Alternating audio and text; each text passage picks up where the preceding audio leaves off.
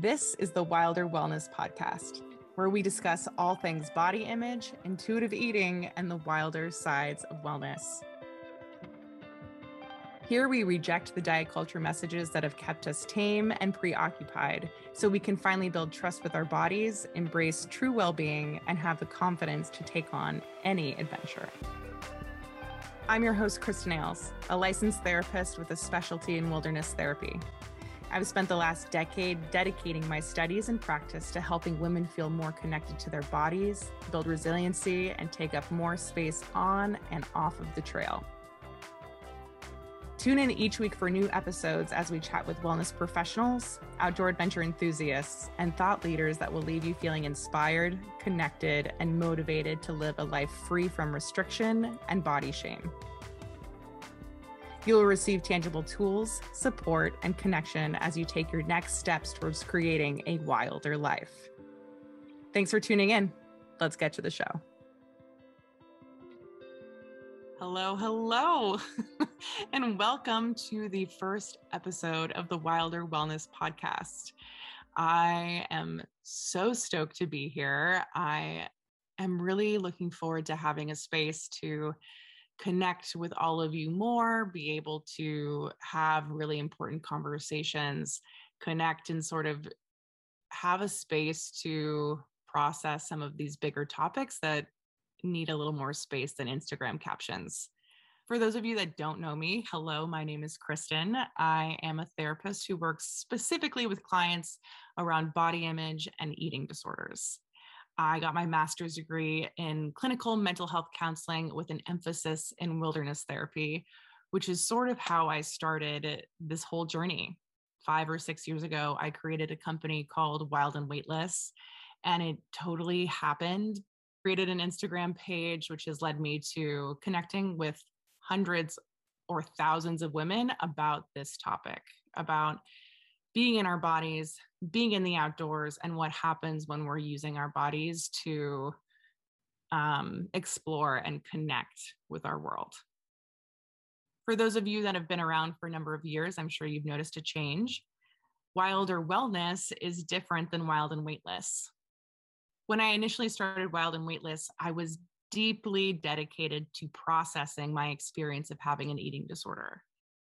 For many reasons, I never sought out my own clinical help. And so when I decided to start my journey as becoming a therapist, this was work that I really needed to do. And so I was fascinated by eating disorders, wanted to learn as much as I could about them, wanted to do the research, and I really wanted to know deeply why this experience that I had was so common with so many other people in the world. There's a stat of 30 million people in the United States suffer from eating disorders. That's a lot of people, and maybe the number has gone up. What's inspired this change now is that a few years later, and after lots and lots of processing, it's really difficult for me to come back to talking about eating disorders every single day, especially when that's what I do in my clinical practice. Right now, I'm feeling inspired to do work that can grow with me. And so I feel like I've been in a place where I have healed from my eating disorder, which is like so incredible. I could not be more proud of myself.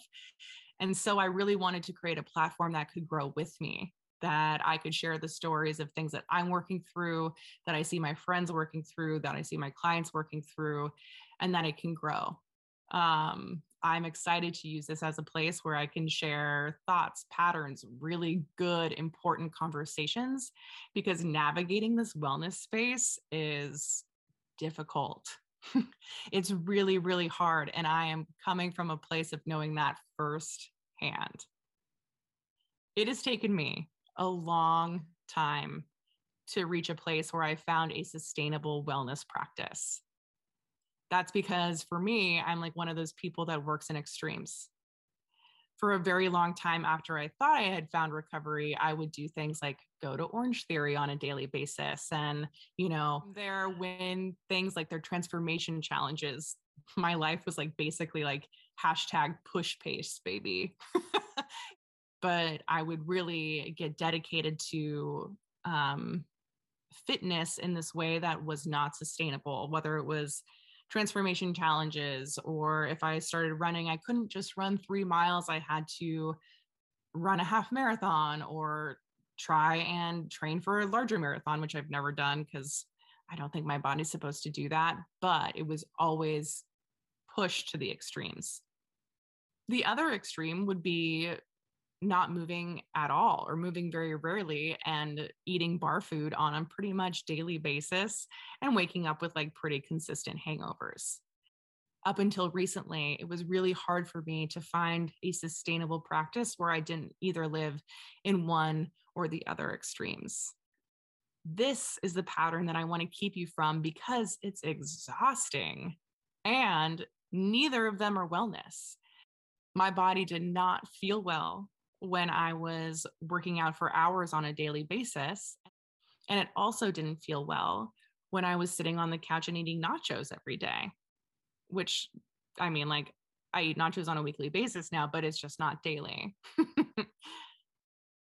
Because of my eating disorder, years of disordered eating and dieting after that, and then pushing myself to these physical extremes, I didn't know how to just listen to my body and create a sustainable wellness practice that I could do again and again and again because I couldn't listen. I was too afraid to connect with my body and actually hear what it needed.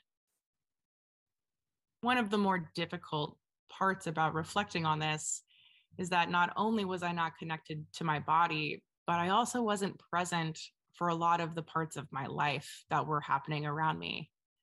Friends, relationships, experiences, because my head would either always be thinking about how can I restrict, when am I going to work out, or, like eating so many tater tots and then feeling like in a pool of guilt and shame.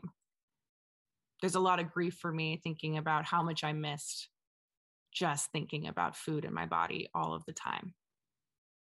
Many of us have grown up being taught that our bodies, our hunger, our desires are not to be trusted. What I've learned through my many years of trial and error and dedicating my studies and work to body image and disordered eating is that slowing down, actually listening, and rebuilding the relationship we have with our body is the key to true well-being. When I finally began building trust with my body, I found the peace and sense of control that I was always searching for. I now work in partnership with my body instead of fighting against it.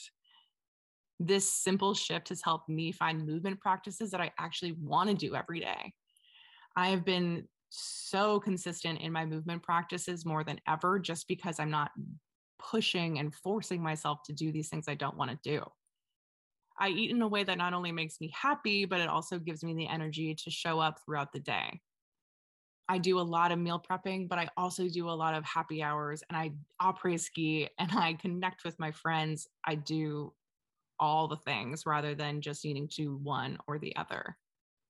Rejecting the like all or nothing or black or white thinking has helped me become more present, clear-headed, and happier than I've ever been. This is why I think it's a great time to finally do this freaking podcast. So, how do I view wellness? Wellness is discovering ways of eating that feel good for your body. Wellness is not jumping on some fad diet because some influencer told you to do so.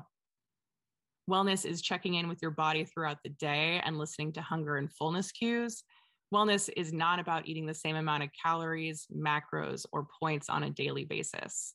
We are not robots.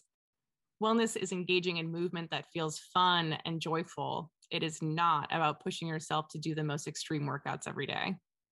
Wellness is defining your life by honoring your unique values. It is not about following someone else's plan. Wellness is knowing that every day is going to look different. It's about knowing that sometimes we will emotionally eat because that's what we need. It's about knowing that some days we are going to go out to dinner with our girlfriends or celebrate a holiday and we're going to eat past the point of fullness and we're going to give ourselves the permission not to feel guilt and shame about it for the entire day. Wellness does not have a size. Wellness does not have a price tag. It is not about what type of gym membership you have or if you drink oat milk matcha lattes. And it is not determined by how others perceive your wellness practices. These beliefs are how I work with my clients in my therapy practice and in my coaching programs. And this is the sort of message I want to bring to you all in this podcast. This podcast will focus on true wellness practices that bring you closer to your body rather than fighting against it. Each week, I will interview wellness practitioners, entrepreneurs, outdoor enthusiasts, and people who are following their purpose. My hope and goal as a therapist and now a podcast host is to give you tools and insight to build a trusting and respecting relationship with your body, rather than the normal diet culture BS that tells you to ignore its wants and its needs at all costs. My hope is to see more women identifying people be less distracted by fighting against their bodies so we can take up more space in the world. So get ready to start this adventure in 2022. I literally can't wait. Before the new year, I'm going to take some space to rest, connect with my family, and be present. You'll hear from me again at the beginning of the year with our first episode. I'm so excited, and I'll see you then. Bye.